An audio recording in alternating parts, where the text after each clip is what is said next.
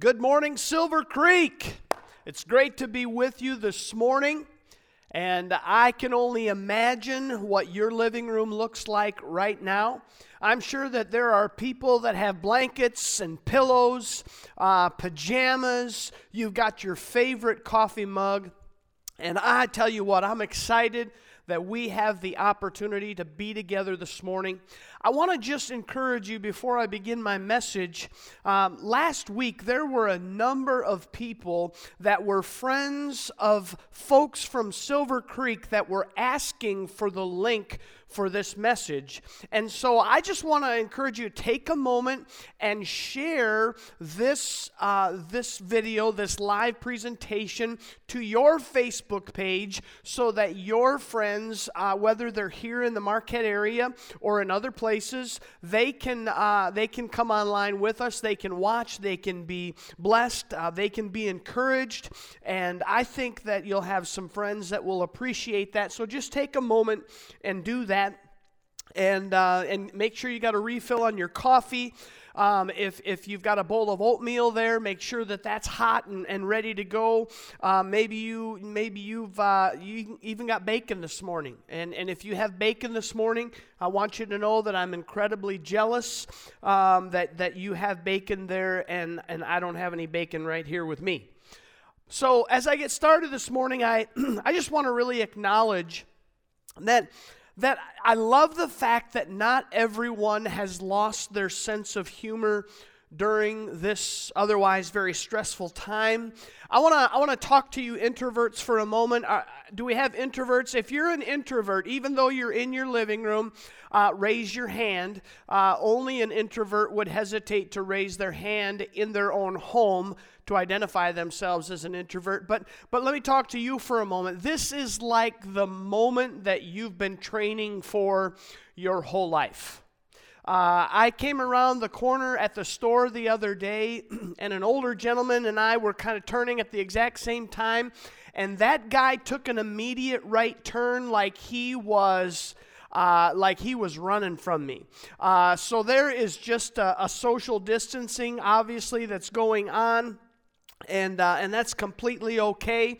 Boy, I tell you what, we went from fist bumps to elbow bumps, and now people are reaching out their foot and tapping their foot on your foot, and so it's really gone the whole route. I really love the memes that I'm seeing on social media. They're really amusing to me, and I think that there's some really funny ones that are out there, even though the coronavirus itself is not a laughing matter.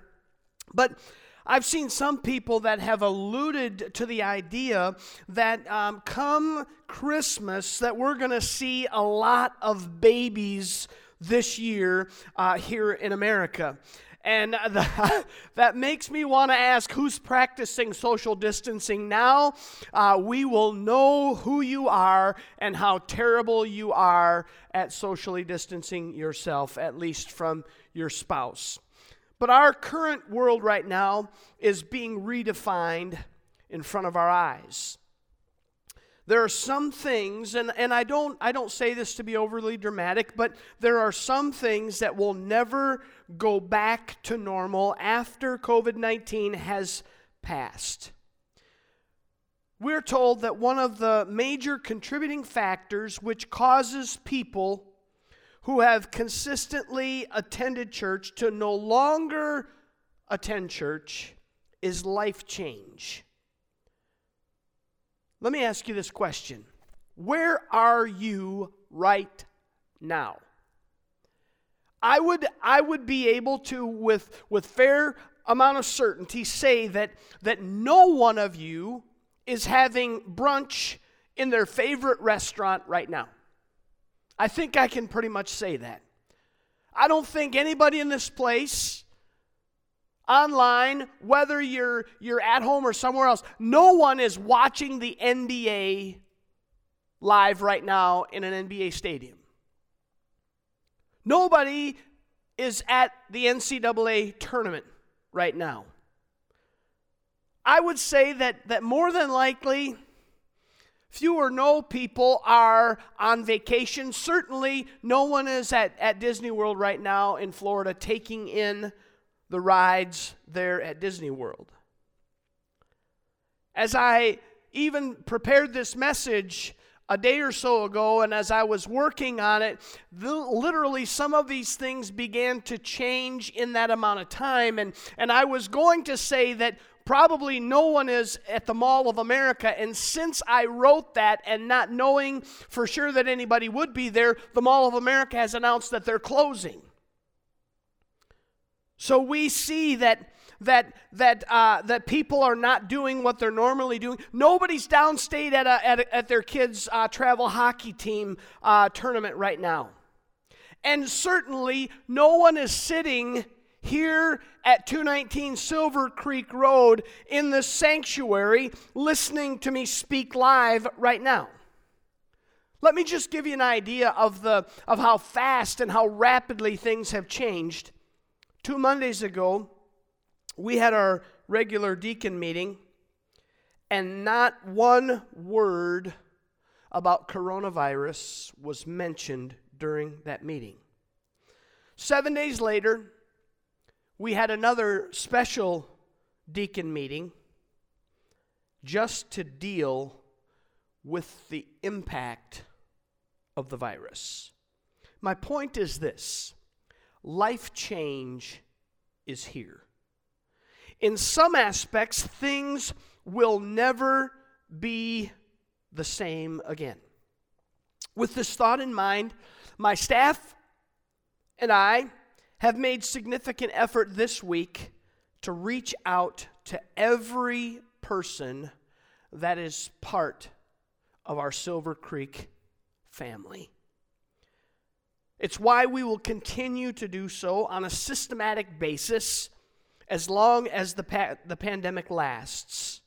We want people to know that we care about them, and we want to know if they have any outstanding needs with which they need help.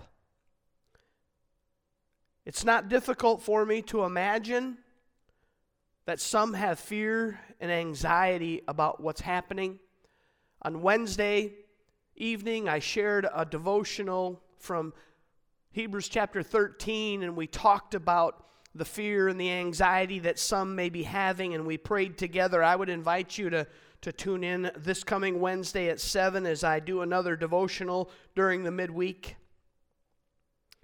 But ultimately, we want people to know that the church is not a building, it's people.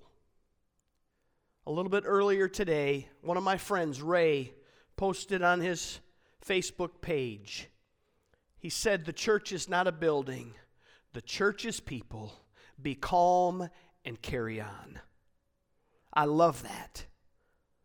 You see, what I see around me in this room right now is not the church. I see brick and I see mortar. I see chairs. I see carpet. I see a platform. I see technological things. I see some lighting. But I don't see the church.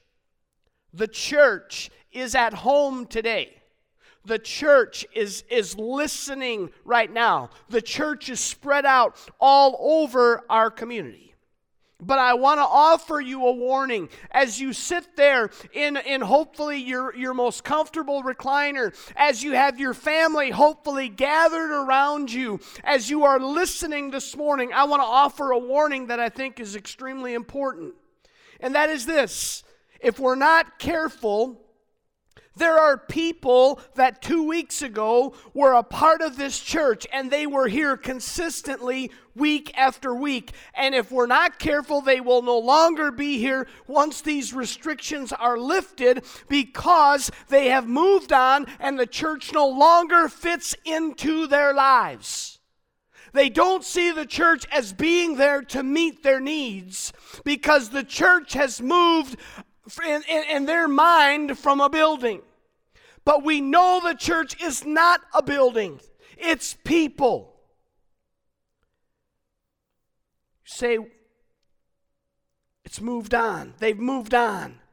It no longer fits their needs. I want you to imagine with me for just a moment the possibility, if these restrictions, which I believe is more than likely going to happen here in the state of Michigan, that these restrictions will move out to at least 8 weeks and very possibly beyond. Imagine what's going to happen then.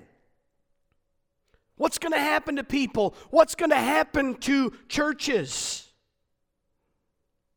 You say, Pastor, why would this interruption in our lives, why would it cause people who were a part of the church to no longer be a part of the church? I believe that when people are looking for the church to fill the need in their life, rather than looking for the needs that they can fill with other people through their lives, I believe that's inward focus. To them, the church is something that is designed to meet their needs. And if the church is no longer able to do so because of this pandemic, then they're going to move on to something else which will be able to meet those needs. In the church world, consistent attendance years ago used to be literally defined as attending every time the doors were open, and we had services on Sunday morning, but we had Sunday school first, we had church after that, we had church on Sunday night, and man, we stayed at the altars after that. We had church on Wednesday night, and that's just what we all did. We realized that pre-pandemic consistent church attendance has been defined to be 3 out of 8 Sundays. My question is, how many people will stop connecting with a church because of their fear as we move forward? Nationwide, church attendance, church growth is not keeping up with population growth, which means that every year, percentage-wise, the church is actually growing smaller and smaller here in America. So how will the church survive? I have one word that I'm going to offer you today that is going to answer that question. And like my other messages this month, it starts with the word M, and the word is multiply. If we're going to be a vibrant, growing, outward-focused church, we must multiply. And I'm not referring to all the babies that are going to be born into the church by Christmas. And I've got news for you. The church has already grown during this time because we've had a birth in the church family. We've had a baby that was born this week. But that's not what I'm talking about. I'm talking about people coming to know Jesus. So let's look at 3 things that we can do in order to be an outward multiplying church. Number 1, share your hope. 1 Peter chapter 3 and verse 15.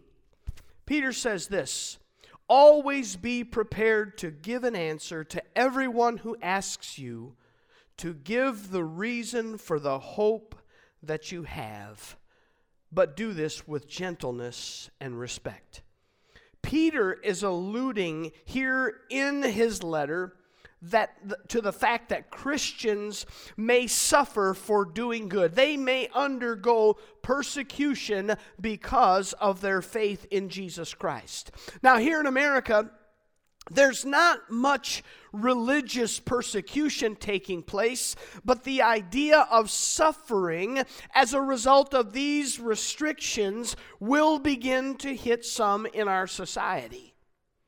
As a result, our deacons have made a decision to target a segment of our community right here in Marquette that may be hit hardest the most as a result of this pandemic. And over the next few weeks, we will be sharing with you what our plan is to reach out and to touch them and to minister specifically to them. Currently, the suffering in our community that's taking place is primarily in the minds of people. It will get to the point of financial suffering. It may get to other points, but right now it's really in the minds of people. This week somebody told me that they saw people running through stores in our community in order to get what they needed. Someone else told me they witnessed someone literally taking their arm on the shelf and swiping off all of the cans of a particular item into their cart in one swipe. We've noticed that stores are limiting certain items to one per person. These things speak to me that our community members fear that suffering is coming. They want to get what they need in order to avoid suffering. Another person from the church shared with me that a coworker asked them if the coronavirus signaled the end of the world. Friends, we recognize that we're only at the beginning of this. We're not at the end. And these types of questions are going to become more and more common as we continue on in our battle against this virus. Now, the Bible talks a great deal about what we can expect to happen in the future. And if you think that the world is panicking now, I want you to imagine what it will be like when we begin to see biblical events that are prophesied come to pass in this society. That will be true panic. But you know what? We don't need to shy away from these conversations. Instead, I believe, as followers of Christ, we must lean into them. Now, I'm not suggesting that you do so while you're on the clock at work. I think you should respect your employer. You should give them a full day's work. One administrator within the educational system told me that they've been having more spiritual conversations, more spiritual discussions, which have been invited and welcomed by coworkers than ever before, and some of them even openly with others around them. That's the opportunity that we have. Now, we don't have to go home and read the entire Bible in one sitting, because I know that right now, as I talk about sharing our faith in Jesus Christ, some of you are thinking, I don't know enough. I don't have enough information. I better get home. I better read up on what I need to do. Now, we should be reading our Bibles on a regular basis so that we know what it says. We need to know how to share the message of the gospel.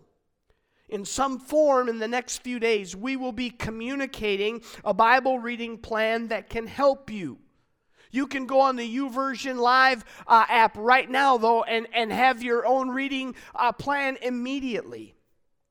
You can join us for midweek devos live on Facebook as we're opening up the Word of God together. We need to do those things. But friends, I want you to know that opportunities abound and will continue to abound for you and I to share the faith that we have in Jesus Christ, who is our hope.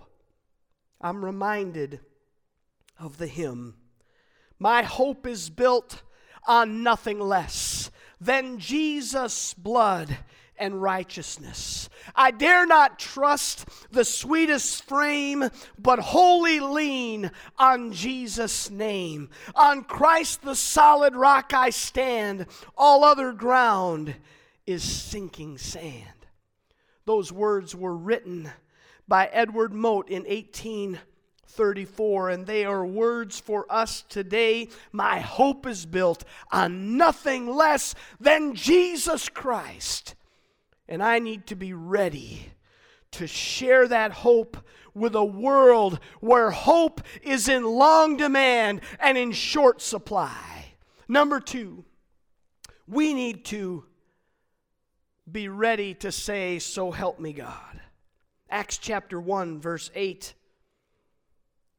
Jesus says to his disciples, "But you will receive power when the Holy Spirit comes on you. You'll be my witnesses in Jerusalem and in all Judea and Samaria and to the ends of the earth." Now, most of us here, we don't know what it is to testify in a criminal court proceedings, but most of us have watched TV shows that depict what takes place in the courtroom. They used to have you raise your right hand and place your left one on the Bible, and they would ask you, "Do you swear to tell the whole truth and nothing but the truth, so help you God?" Our justice system would invoke the name of God and the Word of God as a means of assisting people to tell the truth. They wanted God to actually help people testify truthfully. Here in Acts chapter 1, verse 8, Jesus is assuring his followers that they were going to receive power from the promised Holy Spirit, and as a result, they were going to be able to offer up an example of personal experience that would be characterized as legal testimony to the world about who Jesus was. And that witness, that testimony, was going to take place in Judea, in Jerusalem, Judea, Samaria, and the ends of the earth. Now, most of these followers of Jesus had never been to the end of the earth, or into all the world. In fact, even Samaria, they hated Samaritans, so they would rather walk around Samaria than go through it. So that wasn't even a place that they went. Most of them were from the Judean area in the Judean countryside, but they were dwelling at this point in Jerusalem. Jerusalem was the big city. It was the exciting place to be. Jerusalem was where all the action was happening. And in this moment, most of us that are listening here today are unable to pick up and travel across the world. Many of the flights, in fact, right here in Marquette, I was told that this week there were decisions made that a lot of flights are going to be canceled because of a lack of those who are traveling. We understand that it's possible that a national travel ban may be instituted in the upcoming days. We're not sure, but that could happen. I know that some of you have kids that are in college, and you receive communication that said if you want your child to be home, you need to get them home now, or it's not going to be possible soon. Jesus' followers were in Jerusalem at the moment when Jesus was talking to them.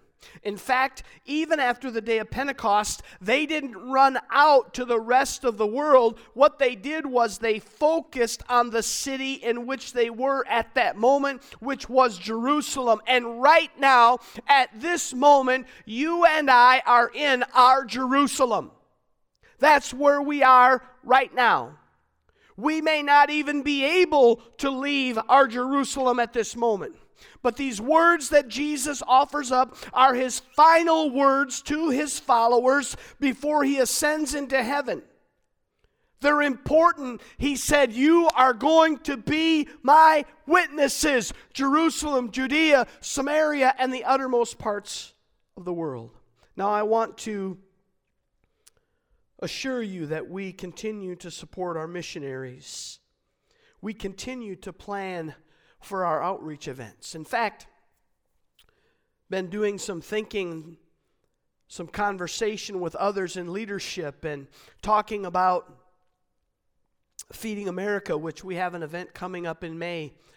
And should we be allowed to carry out that event, we will be doing it in a way that makes it safe for all who are involved. And I think how critical it is to be able to hand out food to 200 families on a day like that in May. Right now, we need to focus on our Jerusalem. One person from our church While they were at the pharmacy, they witnessed someone who was obviously very shocked by the amount of their medication's copay, or the cost was much higher than they had expected. And the person was kind of a little stunned by that, and so they stepped up and they offered to pay the copay for that individual. Initially, they declined, but then the response of the person was, "You know what, don't deprive me of this blessing. Allow me to pay for it and bless you." That person allowed them to pay that copay on their behalf. A hug was offered, but due to the current environment, it was not accepted. I can imagine that scene.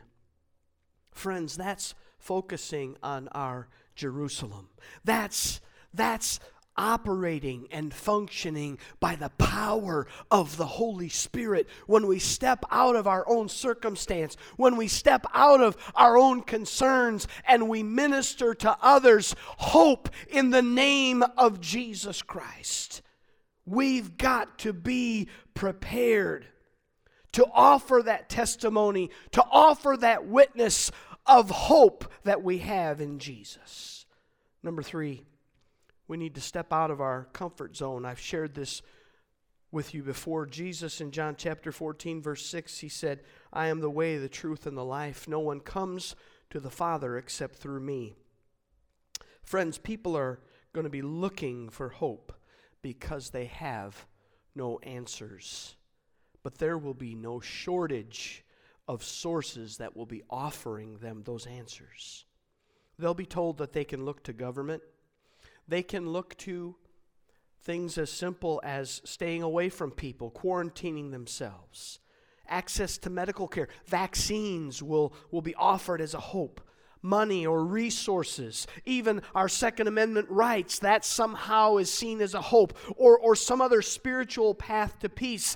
And sometimes as the church, we are guilty of not wanting to offend people by telling them this truth, that Jesus is the only way. He's the only answer. We don't want to offend them. But we must be willing to step out of our comfort zones and share the hope of Jesus. It may be at the store. It may be over the phone. It may be while you're out for a walk. But we are going to encounter people who are searching for answers, and we need to be willing to tell them that salvation through Jesus' death and resurrection is our source of peace. I believe that this may be the greatest opportunity that the church has had in much of history. And we are living in this moment right now. At the end of this pandemic, we as a church are going to be fundamentally changed and fundamentally different. In fact, I believe every church in America is going to be changed. It's going to be different. The only question is this: whether that change will be positive or negative. And I believe that this is the moment for the church to arise in our community and to lead the way, because we have the one true hope in Jesus Christ. It's all right if you say amen in your home. We have that hope.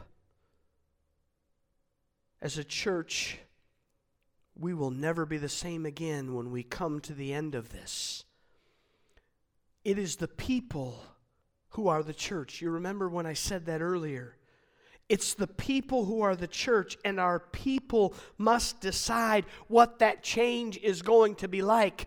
Because by the time we're able to come back and meet together and fellowship one with another, that change will have already taken place. But it's up to us to reach out to those that are in our community with a message of hope in Jesus Christ. It's time for us to step out of our comfort zone and share that Jesus is the way. In order for the church to be truly outward, we must begin to multiply. We must begin to share the message of the gospel that others might respond to it and come to a saving faith in Jesus Christ. We need to share our hope.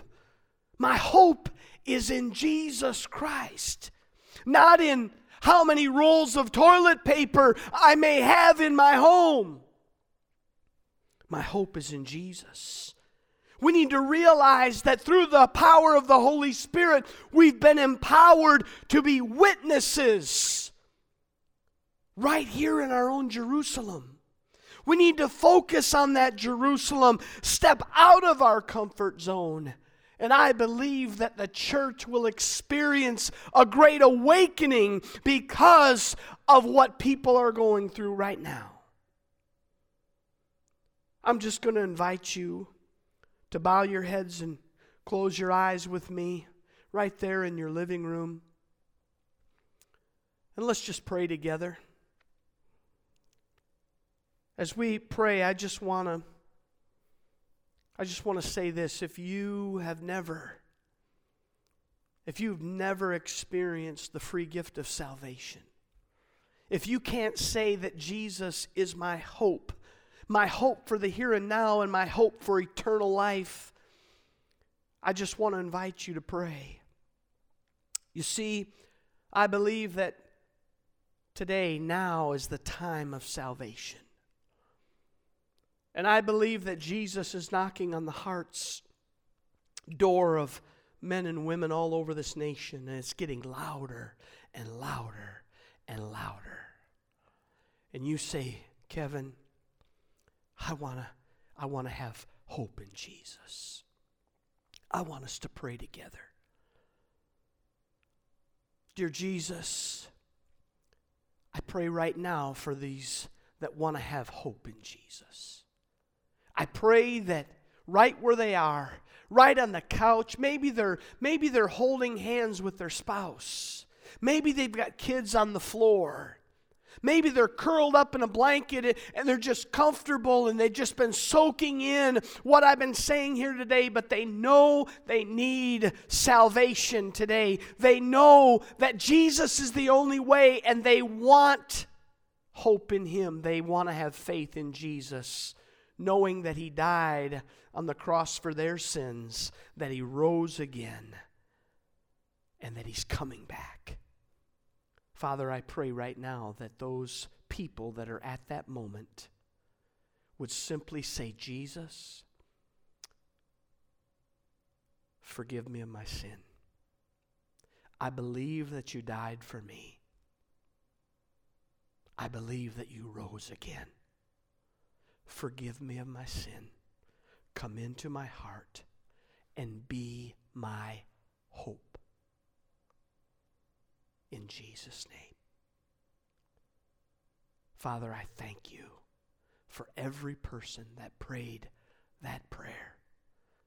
The Bible says that all of heaven rejoices when even one person comes home to Jesus. Father, I pray for others that are there watching. Father, I pray that we would experience that power of the Holy Spirit to be your witness right here in our own Jerusalem. Father, we have neighbors that may have needs. Let us reach out in the name of Jesus. Father, we have family that may live across town and they have needs. Let us minister to them in the name of Jesus. Father, give us opportunities, as Peter said, to share the hope that lies within us. And let us just be free to do that, realizing that people are looking for hope right now. And I pray for those that may be afraid and feel like they're hesitant. Father, I pray right now that they would simply say, Jesus, fill me with your Holy Spirit. Fill me with your Holy Spirit that I might have the power to be your witness. And I pray, God, that your Holy Spirit will begin to invade their life in a new way and empower them. In Jesus' name, amen. For those of you that prayed for the first time to accept Jesus as your personal Savior, I have a gift for you that we would like to send to you. It's called Following Jesus. It's a devotional that you can take your time going through on your own. You've got an opportunity to learn more about what it means to follow Jesus. And what I'd ask you to do is just take a moment and would you message us from Facebook, do a private message to Silver Creek Church, and give us your name and your address, and we will get this out to you at no cost to you, no obligation. We will ask nothing of you. This is our gift to you to help you begin to grow in your relationship with Jesus Christ. Friends, I want to close with this, and I've said it before. Jesus is the hope of the church. And as I heard another pastor once say, the church is the hope of the world.